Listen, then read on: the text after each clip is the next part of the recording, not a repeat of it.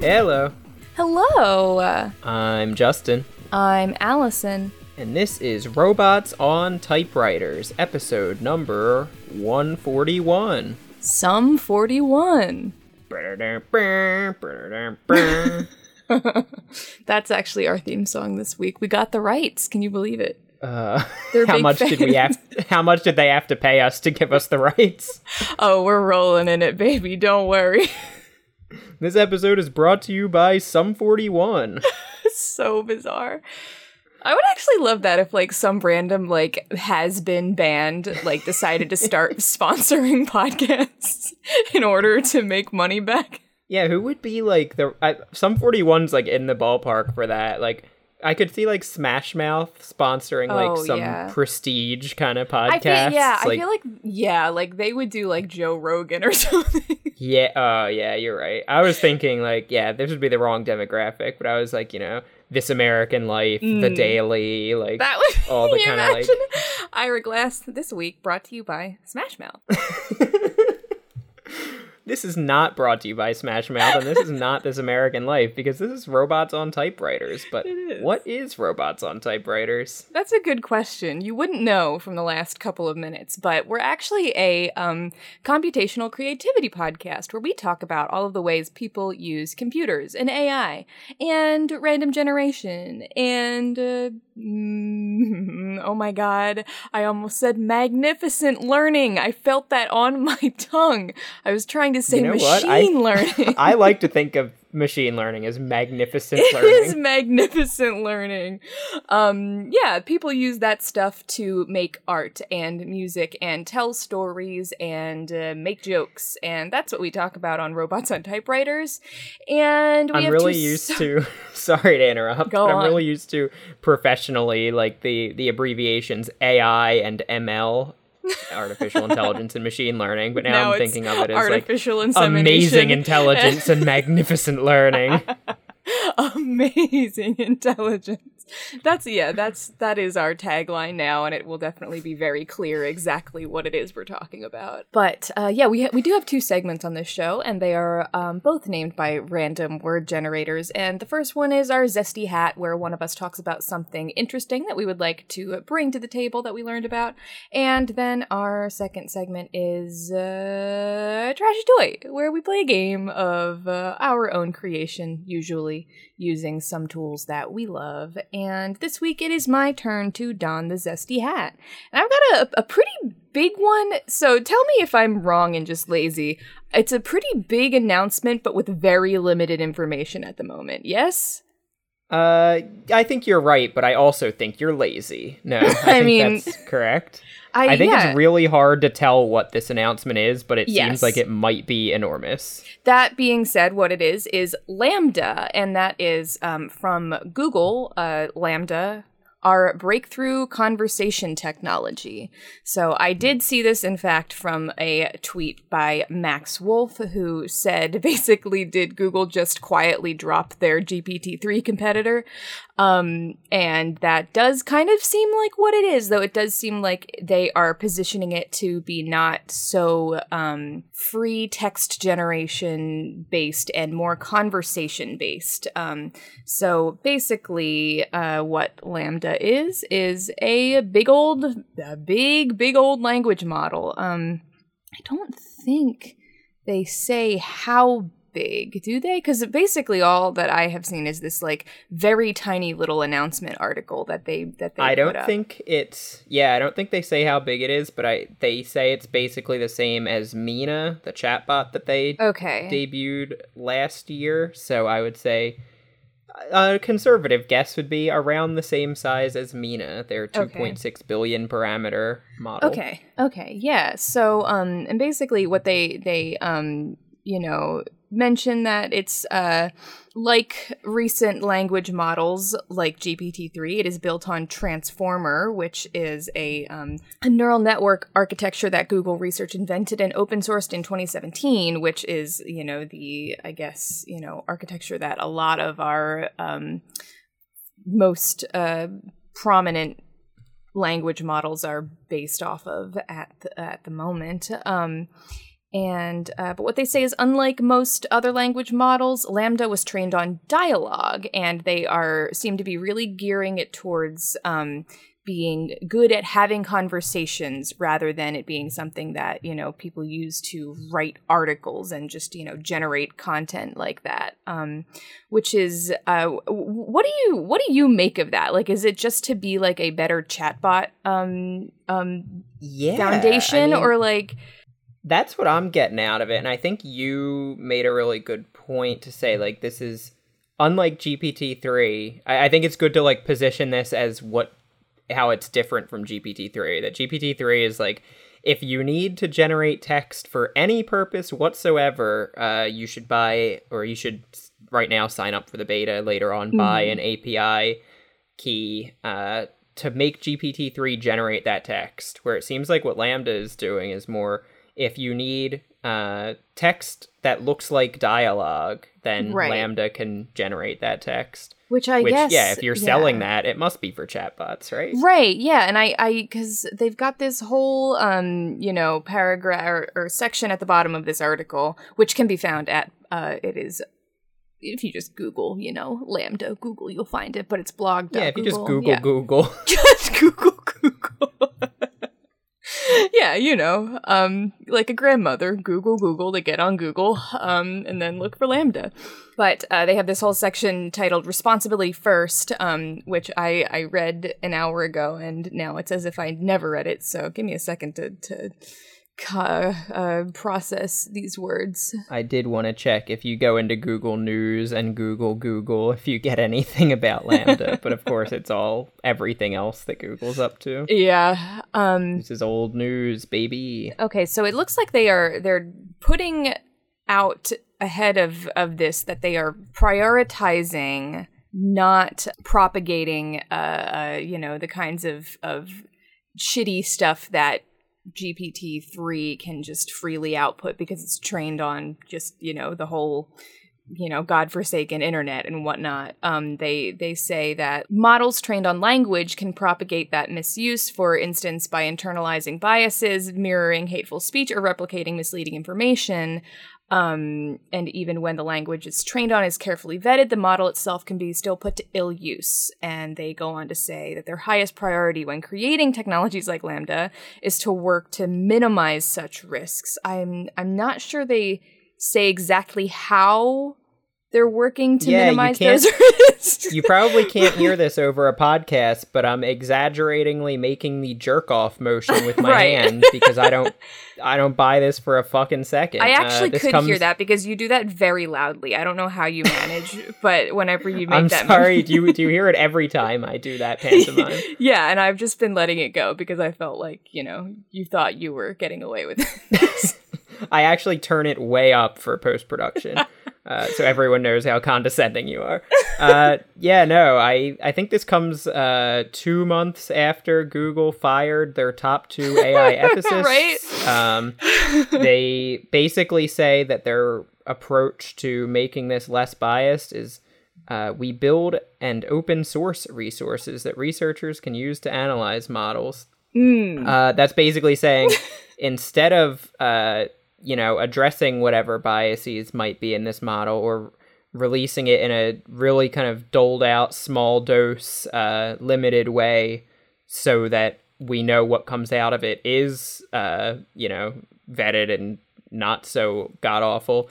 We made it open source, so you have to do all that. Right, so it's we gave you the tools, so you can't complain. Yeah, if you want this to be a respectful, above-board language model, you should probably do something about that, and we'll let you. Like, you can... Yeah. You have the... Our chefs are committed to food safety. That's why they bring out all the ingredients and cookware to you to make your own fucking meal. Can you smell this chicken? And would you eat this? Would you cook this if this was in your kitchen? And inevitably, there are going to be some weirdos out there that would eat that bad chicken. Right. There's going to be plenty of use of this model inevitably that does have, hateful, god-awful things, and Google will say, hey, we asked them to smell the chicken first. Yeah, exactly. So I'm sure we can't expect much more out of LaMDA than we can of anything else. But as we know right now, it is on the horizon.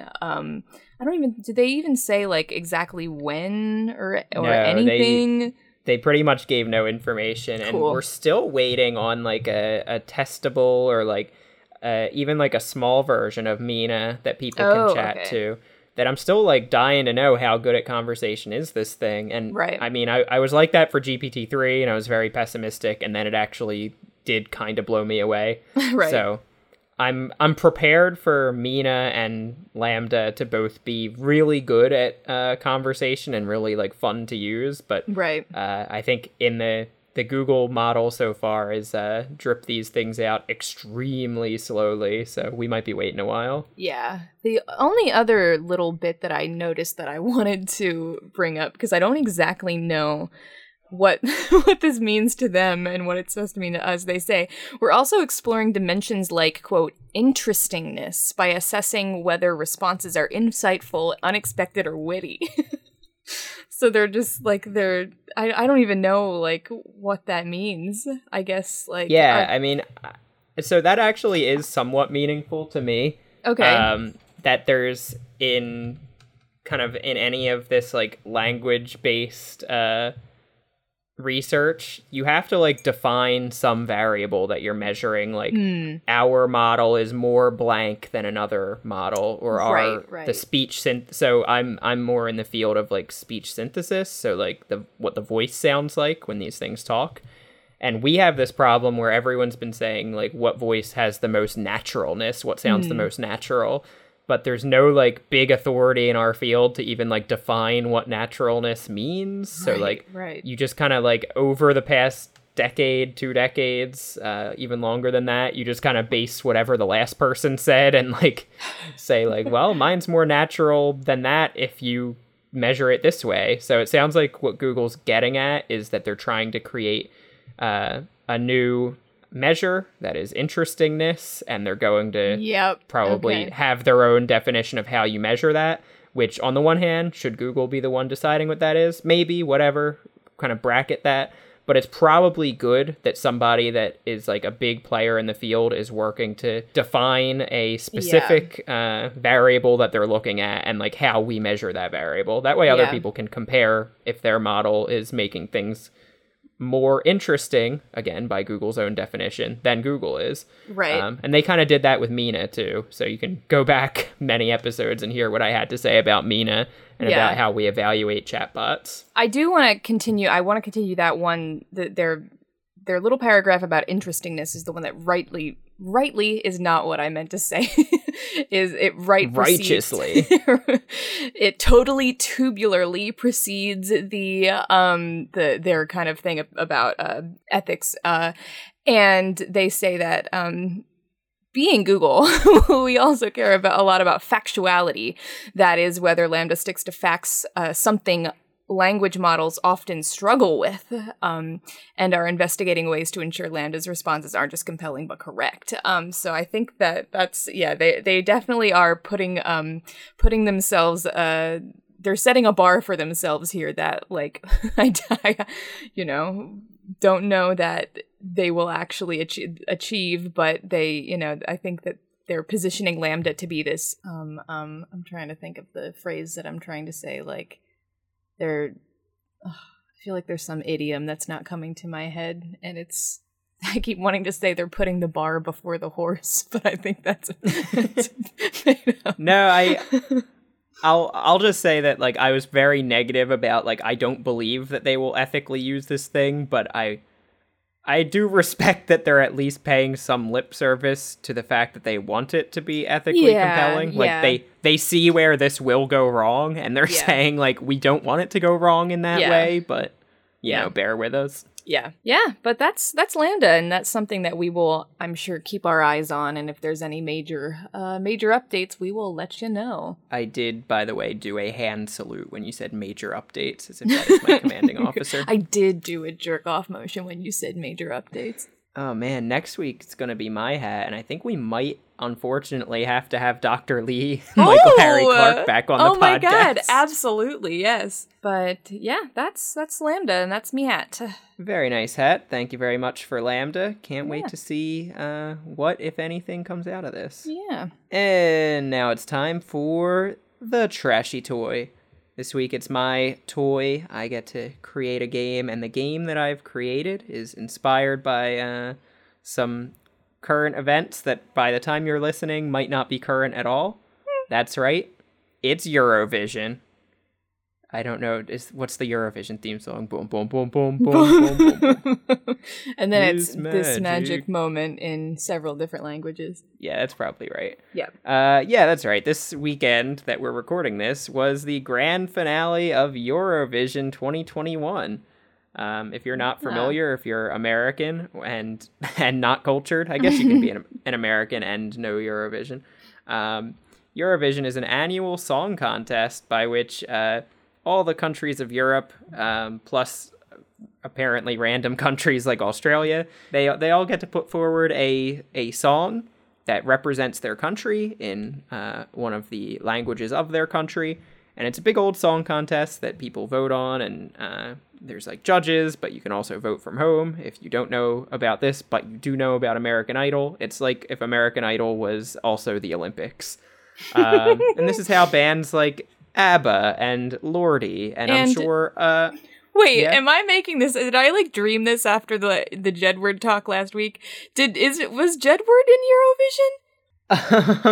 I think I might be making this up. I don't know that they were, but I don't know they totally were. Nice. In 2012 and 2011. Wait. Yeah, you can be put up. It's a song contest, not a band contest, so you can be put up for it multiple times. They are Eurovision exports. Awesome. Yeah, so this is how a lot of artists kind of get a bigger international profile after they've captured some national attention.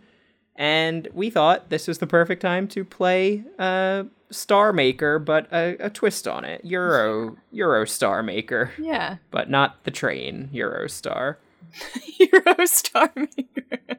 Yeah, because it's called Eurostar Maker, we are going to be making some new trains today. Speaking of trains, we tried to train GPT-2 Simple on these things using Google Collaborator, Google Colab, but maybe I'm just salty about Google right now because Colab is like not working at all. Yeah. So instead, we used a couple of our favorite tools. One is Talk to Transformer.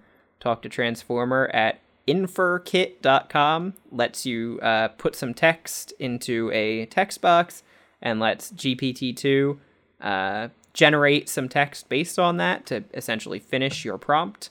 So I got a big old data set of Eurovision entrants, song, artist, and country, and I let GPT-2 generate a bunch of new ones.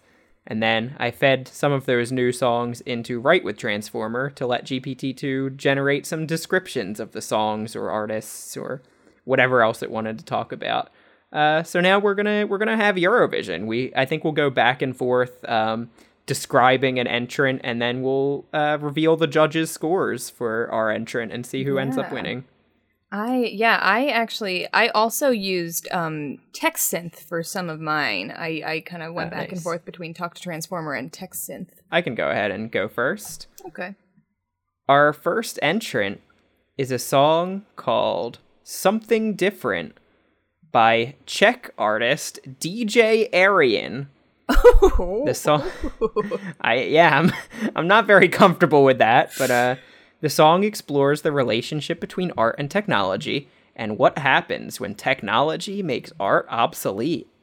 The idea of replacing art with technology has been explored by many artists, most notably Andy Warhol and his Andy Warhol Factory. DJ Arian is Andy Warhol. I work down at the Andy Warhol Factory.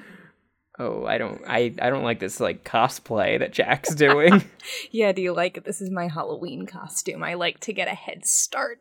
Ooh, you don't need to get like a several month head start on Halloween. You're creepy enough year round. Oh, thank you so much. You're very welcome. I'm a big fan. Of Andy Warhol. DJ Arian is currently working on his album called Digital Love. The album will feature many tracks based on his previous work and will contain a few other experimental pieces. So this sounds incredibly in line with our whole thing. Like, it's about art and technology, and like I and kind Arians. of missed you know us. I kind of missed the spin on it. Is it like worrying about art being replaced with technology, or the opposite? What was the exact verbiage?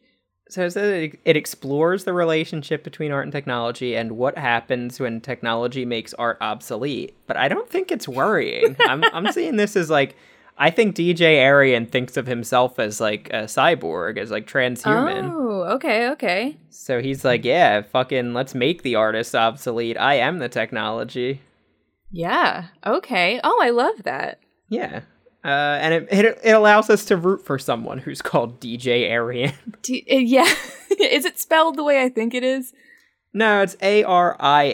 Okay. Well, that's good to know. Yeah, and I think Something Different, it kind of makes sense as a title for this song, that this isn't art, this isn't technology, this is something different.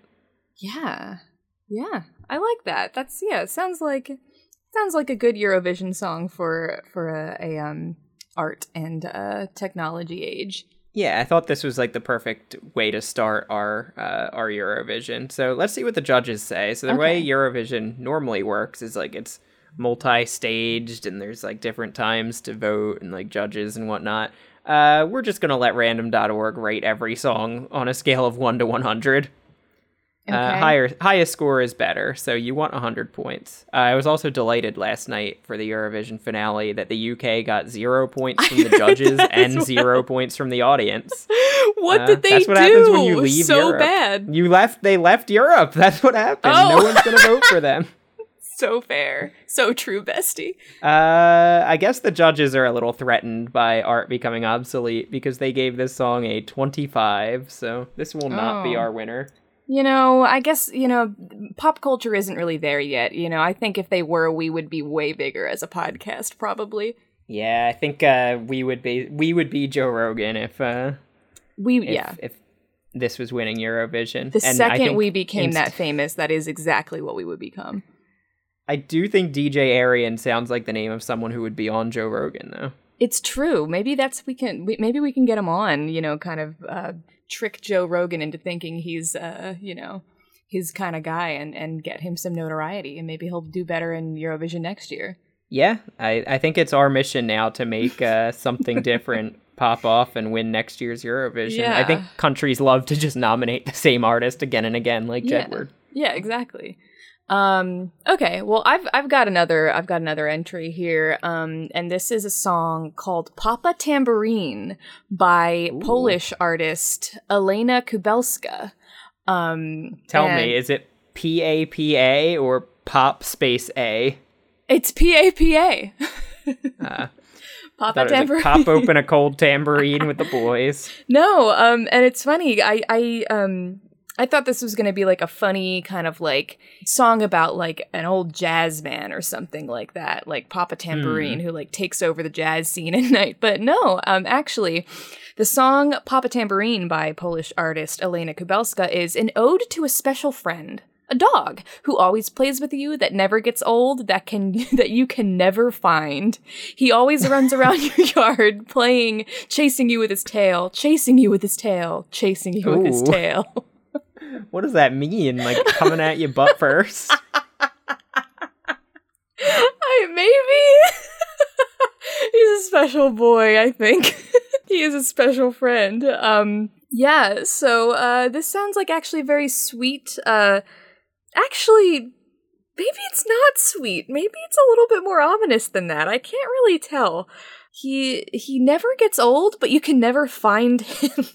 He's always running around your yard. Is this dog not just an imaginary dog? I don't know.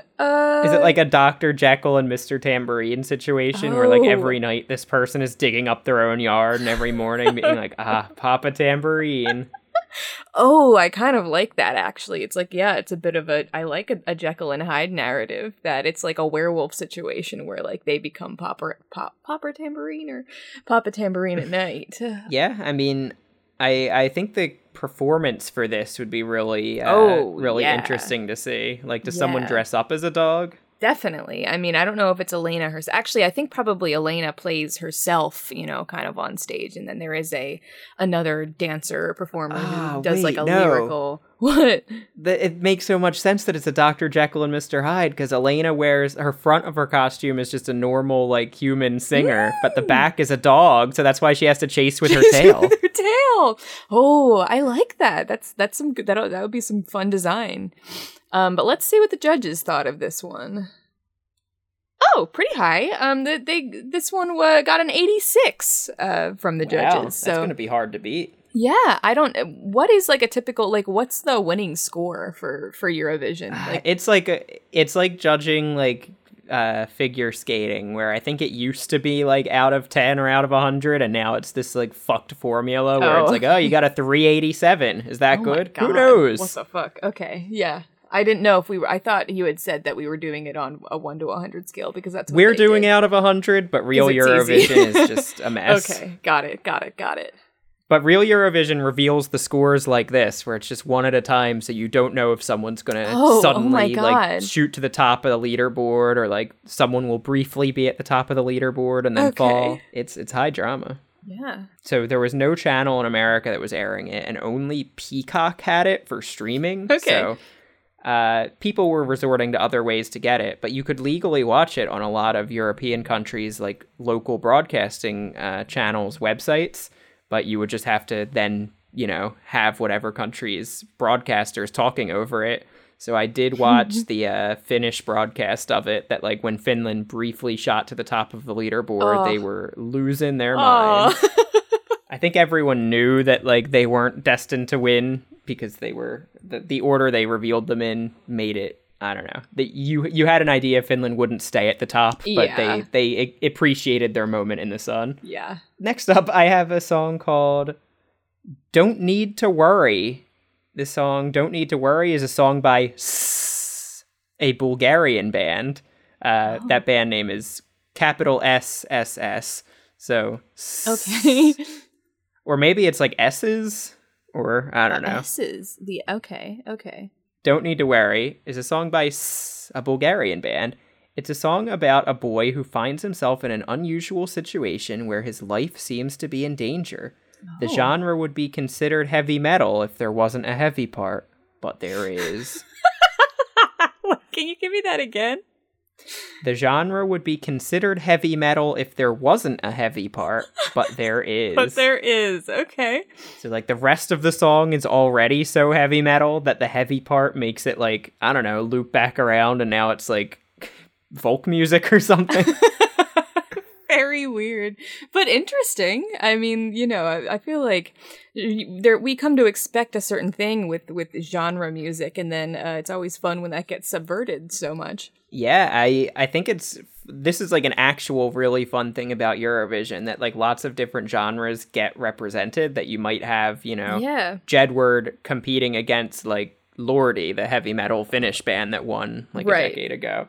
So like you'll have these like weird, crazy contrasts, or like you'll have like a very traditional like folk music singer in one genre, then like a super modern like pop singer from a different country. So yeah, I think it's fun now that we have what I can only imagine is like an unbelievably heavy, droning Bulgarian song about a boy whose life is in danger. I mean, I also am a sucker for a song with a story, like a fictional story about a fictional character. So I feel like I would be into this. Yeah, I think that if you can tell a story on the stage, it's going to win the audience over too. So hopefully they might not get many points from the judges, who might see this as like a little too intense for Eurovision, but maybe the audience will fall in love. No, they did not. The overall score for this is 19 out of 100. Oh, yikey. Okay, not good. Don't Need to Worry. Actually, yes, you do. How do you think they named their band? Obvious would be that there are like 3 people whose names all start with S, but maybe I thought you were going to say there are 3 snakes in a trench coat. Maybe there are 3 snakes whose names all start with S's. So 3 snakes in a trench coat. It's a very long, skinny trench coat. It's laying on the ground without enough limbs to make sense. Yeah. Okay, I've got another one here. This one is Where is the Sky? It's a song by Susie Johnson from the Ukraine. And it's a song about the sky, not about the sky itself, but about the sky itself, a part of our human history that is constantly being replaced by another. And when that happens, we lose sight of who we were before the sun. We lose sight of the past. Oh, this is some like Bjork shit where like I don't think I'm really the intended audience. I don't think I'm going to understand. It's funny because Bjork might show up later because she did in fact seem to, in my collection of songs, enter a song for Switzerland this year. Oh, okay. Yeah. Interesting that she's defecting from Iceland, where I would she would have probably less competition. That said, Iceland was killing it this year. Oh, wow. So was Switzerland, though. Oh, yeah. Maybe she just had to pick a team. But yeah. So I gotta say, I do like a song with a story, and I think that's because I can understand what's happening. And when things get a little bit more esoteric and lofty, they do lose me a bit. So, yeah, so it's about a part of our human history that is constantly being replaced by another, and that's the sky. Is that the sun? Like, is it that or the sky, that like each day the sky, like the sun goes down and we get a new sky the next day? That might be that. So she thinks that the sky is like, it goes away every day and comes back new in the morning. It's kind of a nice it's way. Replaced. Yeah, there's something poetic about that. Whether she actually believes that or not, it almost sounds like something akin to like a flat Earth theory, but like doesn't actually sound that harmful. I guess I was thinking of it. It's somewhere in between the Bill O'Reilly "sun goes up, sun goes down, you can't explain that." Somewhere between that and like the ancient Greek philosopher idea of like you can't step in the same river twice, that like because the water's moving it's a new river every time. Yes. So yeah. I think it's less menacing to put it on that of like, and it's beautiful. It's never the same sky. Yeah, and the last line of the description here is when we lose sight of who we were before the sun, we lose sight of the past, which makes it's like it's who you were yesterday. I guess, like, I think a nice way to look at it would be like who you were yesterday. After the sun goes down, you don't need to be that person again tomorrow. But it does sound kind of like if you lose sight of who you were yesterday, you could lose yourself the next time the sky comes back. Yeah, I think that's a good way of putting it, that it's more about, like, you can reinvent yourself rather than like humans used to exist before the sun did, and we need to remember what pre-sun humans were like. Pre-sun humans. Yeah. It's about the change and the day to day, and the what, it might be a little esoteric, but obviously it's got something going for it because it got a 97. Wow. What's this song called again? It is called Where is the Sky? Where is Susie Johnson. Sky? That's top of the leaderboard, and it's going to be really tough to beat. Are you keeping track of scores at all? Yeah, I am. Okay, good. It just occurred to me. All right. Next up, we're going in a different direction. Maybe not. Maybe these have the same theme, and I'm too dense to understand. Next song is called Ti Mama, a song by Terko Verti from Bosnia and Herzegovina. Its title means, quote, "the way of the mother" in Serbian. It can be described as a folk-style ballad that explores how the natural world has changed due to the rise of modernity. The song was inspired by the life of a woman in the rural part of Bosnia who left her husband and took up a job working in a coffee shop where she would serve people coffee. Oh. After the death of her husband, the woman returned to her village to see if the life she had left behind was better than where she had come from. Okay, I like I said, love a story. What's so wait, the trajectory is she I think I lost it's called The Way of the Mother, so I think she leaves her like husband and kids in like a village and like moves to the city and like just starts working at Starbucks. Okay. Because it's about, like, the rise of modernity, and, like, I guess that was, like, the life she really wanted. And the fall of like, maternity. Oh, yeah. As modernity goes up, maternity goes down. This much is true. Yeah. Yeah. Yeah, then her husband dies, and she comes back to, like, I guess, go to the funeral and, like, see, like, how shitty is this place that I left behind? Or, like, do I miss it, maybe? Who knows? Oh, yeah. I mean, like, I kind of like it. There's always got to be something that you respect about a song that, just a story where a woman leaves behind her children and goes off to make a life for herself. Yeah, I think this song is, I think it all comes down to, like, how she feels at the end. If she's like, you know what, this is my life, and, like, I don't regret making a choice for myself, then, like, this is an uplifting song. Yeah. If it's, like, at the end, she's like, what have I done? Then it's like, oh, this is reinforcing the narrative thrust upon us. Yeah. I think it's great that a band from Bosnia is writing a song in the Serbian language. I think that would be contentious. Maybe not. I don't know. And I think it's great that they use what looks like it's just your mom in Italian, but it means the way of the mother in Serbian, according to GPT. Okay. Ti mama. Yeah, so let's see what the judges thought about this. They liked it. It's not going to be number one, but this got 86 points. This is tied with Ti Mama and Papa Tambourine both get 86. Wow, tied for second. Okay. The Mama and the Papa. Yeah, my next one that I've got here is a song by a Finnish artist named Tanya, and the song is called Finger Time. All one word. Ooh, weird. What do you think it's going to be about? Finger Time. Mm-hmm. I think musicians love to write songs about making music, so maybe it's about, like, playing chords on a guitar. So you would think, but it's actually another song about a mother, which struck me when you started talking about the last song. Finger Time is a song about a mother who is diagnosed with a rare form of epilepsy and then goes on to find love. The song has a slightly darker tone than some of the others on the site because of the music videos, but nonetheless, it still has the same atmosphere and feel as its as its sister song. As its finger song. The sister song is called "I'm Still Falling in Love." So I feel like this is a little more uplifting of a mother song. You know, that genre of mother songs. This is a little bit of a cheat to in a song competition, have a song that has a sister song. It's like submitting two entries. Well, no, I mean, like, this is just a review calling it similar to its sister song. You know, it's just another song on the album that, you know, every song has a sister song on the album. So this is like an aunt song because the Finger Time is a mother song. Well, Finger Time is a yes. Oh yeah, precisely. Yeah.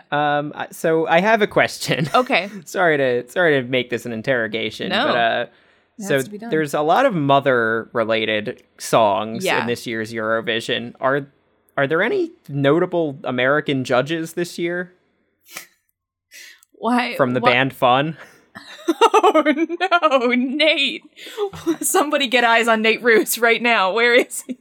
I'm starting to suspect that everyone's writing about their mom because they think one of the judges is Nate Roos. Oh no, it absolutely, there's no doubt about it. Nate Roos is, you know, I don't even have to look up to know that that's exactly what's happening here. Try not to look up and try not to look whatever. Doesn't he have a lyric about that? Try not to look up. What? It's in the batshit intro. It's like, and you have every right to be scared. To look over. I don't know. Whatever. Try not to look upward. You try not to look upward, whether Nate Roos is the judge. Yeah, he's up there. Oh man, yeah. This is also making me very suspicious in general about Nate Roos's sway on the music industry in the last year because at least in my little corner of gay cosplay TikTok, the band Mother skyrocketed to popularity, and I wonder if they're actually a Nate Roos plant at this point. Oh my God, I'm generating my next song and there's more mother-related content. More mothers. Oh no. We were just complaining about not having enough mothers on this show and I think somebody heard us. Yeah, it's Mother's Day every day in Robots on Typewriters. Well, let's see what the judges gave that, because that'll really tell us if there's something going on here. Okay, this one only got a 54, so it could be, Nate's probably not the only, voice with power at the judges' table. So maybe the mother pandering isn't necessarily working, but it is what was tried. Yeah, I'm glad to see that you can't just write any old song about your mom and win Eurovision. Yeah, you can't buy Nate Ruess with a mother. You actually have to write a song about the sky and pre-sun, pre-sky people. Yeah. My next song is called What Have You Done? Ooh. By the Norwegian band The Reflection.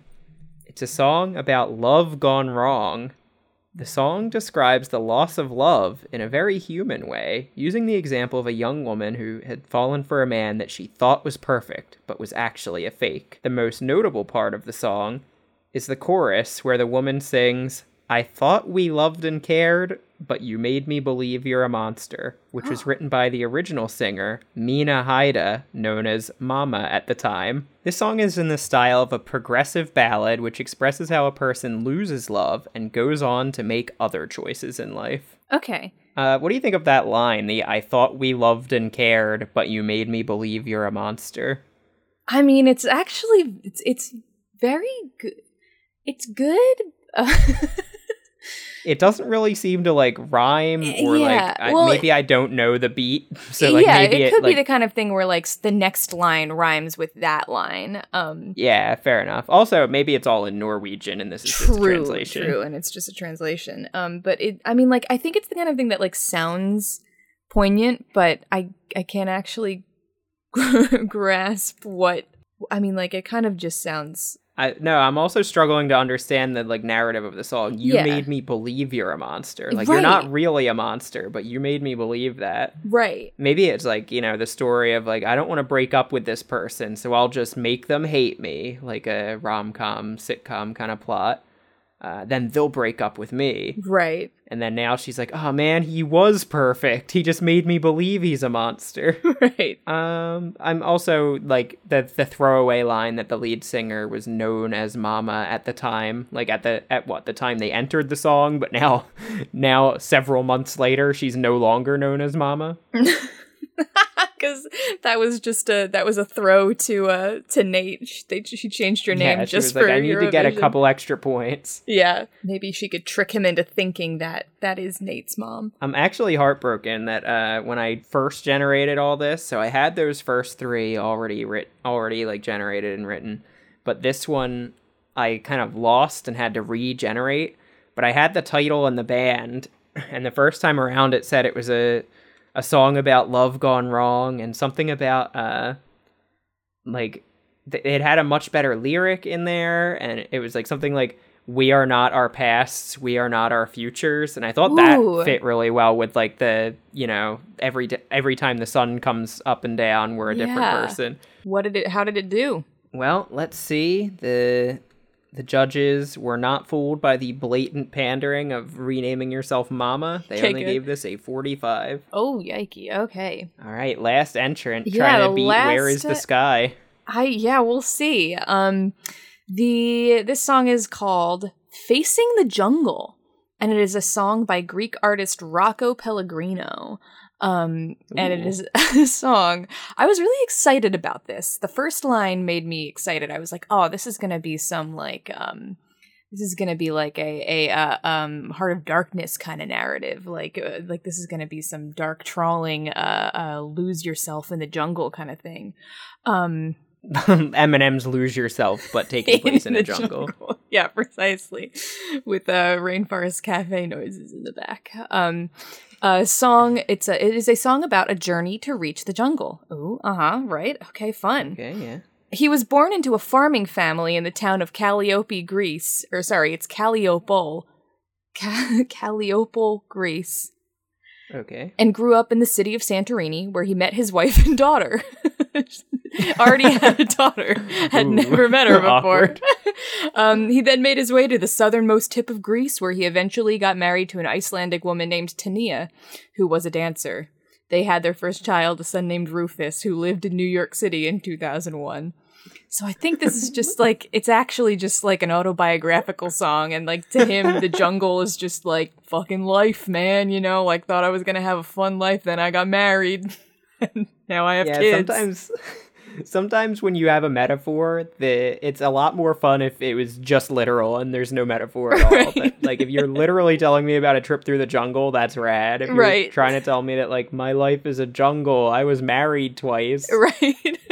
My lame, life who is cares? A jungle. Yeah, so Rocco Pellegrino is also a very good name that I was excited about, but I do like that, boring. and I must also say there are two mothers in this song, so there are two mothers in this song. Yeah, there's so many mothers this year. Yeah. I would say almost every song has a mother involved. It doesn't say exactly when this song like was supposed to be about, like what the timeline of this is, because the only date that's shouted out is that his son Rufus lived in New York City in 2001, and I don't know if he was like in college or like 6 years old, or if he was like an adult by that time. This whole thing's like hitting me like a Bob Dylan song where it just like I know these like biographical moments and like right, yeah. So I don't know if Eurovision's wanting something like this. Yeah, well, let's see. You'd be wrong. They really, really want it. It got a 99. Oh my god. It did the best it could have possibly done. Wow, the very last song in the contest wins The Jungle by Marco Pellegrino? Rocco Pellegrino. Rocco Pellegrino with The Jungle is facing your the jungle champion. Oh man, yeah, and it's I feel like there were so many good narrative driven songs, and this is this sounds like the most trawling, boring life, like, you know, just slice of life narrative that you could have. Yeah, this is I'm legit thinking of Bob Dylan's Tangled Up in Blue, where he just like lists like, I met this girl and it was 1961. How weird is that? It's the jungle. Yeah, it's the jungle, man. It's the jungle, baby. It's I think that's I don't know. I think it's actually kind of clear what happened here. I think there was obviously a lot of pandering to Nate Ruess, but it was a little bit more overt, and I think Rocco Pellegrino kind of had the nuance, at least, to slide into mothers without making them like the titular character of the song, and I think that you know what. He had the highest like MPM, moms per minute. Yeah, I think he did it, and I think he did it in a way that Nate was able to put his weight towards, where it didn't seem like he was being affected by the pandering, you know, like he didn't pick the song about the mother. He picked the song that, you know, had the most mothers per capita. Yeah, I mean, I feel like every time we play Star Maker or a variant of Star Maker, Nate Ruess somehow gets involved. I mean, he he does. Well, we did a whole one about him one time, so I think he's just kind of been in the spirit of it ever since. Well, I mean, that's Eurovision. That's Greece Eurovision, wins. baby. We did have a lot of good entrants this year, and I think we actually had a lot of different countries represented. Yeah, so I nice. don't think we had any overlap. I have some like runners up that didn't. I had like a whole list of them, and I'm trying to see what the ones. Oh, this is one that I wanted to talk about, but it didn't strike me as a funny enough name when I was looking. This was actually an entry from the United States. Ooh, bold. And it was even more confusing by Lavender Brown. And the song is just called The One I Love. So I don't know if that was like an actual, like, do you think it was like a wizard rock band? W-rock band? Yeah. Yeah, from the United States, so I wonder why it didn't get far. And they're just covering REM songs? Yeah, but I mean, obviously the lyrics are changed to be like about Ron Weasley. About Ron Weasley? Yeah, exactly. Yeah. Did you have any runners-up that you wanted to shout out? Yeah, I had a confusing one. There is a band from Poland, but the band is called Macedonia, and their song was called Bird and Panda, which sounds nice. I'm thinking that's like a children's song, which is an interesting entry. Yeah, like I mentioned, so there were some notable names on my list. Like I said, Bjork actually entered a song called Dream for Switzerland. And then for Italy, Rachmaninoff entered a song called Daughter of the Sun. S-O-N or S-U-N? S-U-N. He's dead, right? Is that like super dead? That's like a spiritual successor to the song about the sky, right? Yes, yeah. Where is the sky? Daughter of the sun. Oh, that's and that beautiful. Makes the sun a mother. Yeah, it does, doesn't it? I had Gwen Stefani's lesser-known sister, Lolo Stefani, writing a song called Diva for Albania. Ooh, that sounds like a fun time. I had Iceland, an entry from Iceland from a band or an individual, not sure. It's called Daga Digaboo. Ooh, fun. And the song is called Mango in My Heart. Honestly, really good. We should have done that one. I totally missed it when I was picking them. I just hit another. I love Mango in My Heart. I just did another generation, and I have a bunch of known entities trying to sneak into Eurovision. Oh, like who? Kelly Clarkson with My Life Would Suck Without You for the United States. Beyonce with If I Were a Boy for Australia. Ed Sheeran. Is this a real song? Ed Sheeran representing Great Britain with a song called Starters. I do not know about that. Is that like a rejected song he wrote for like Applebee's for like to promote appetizers?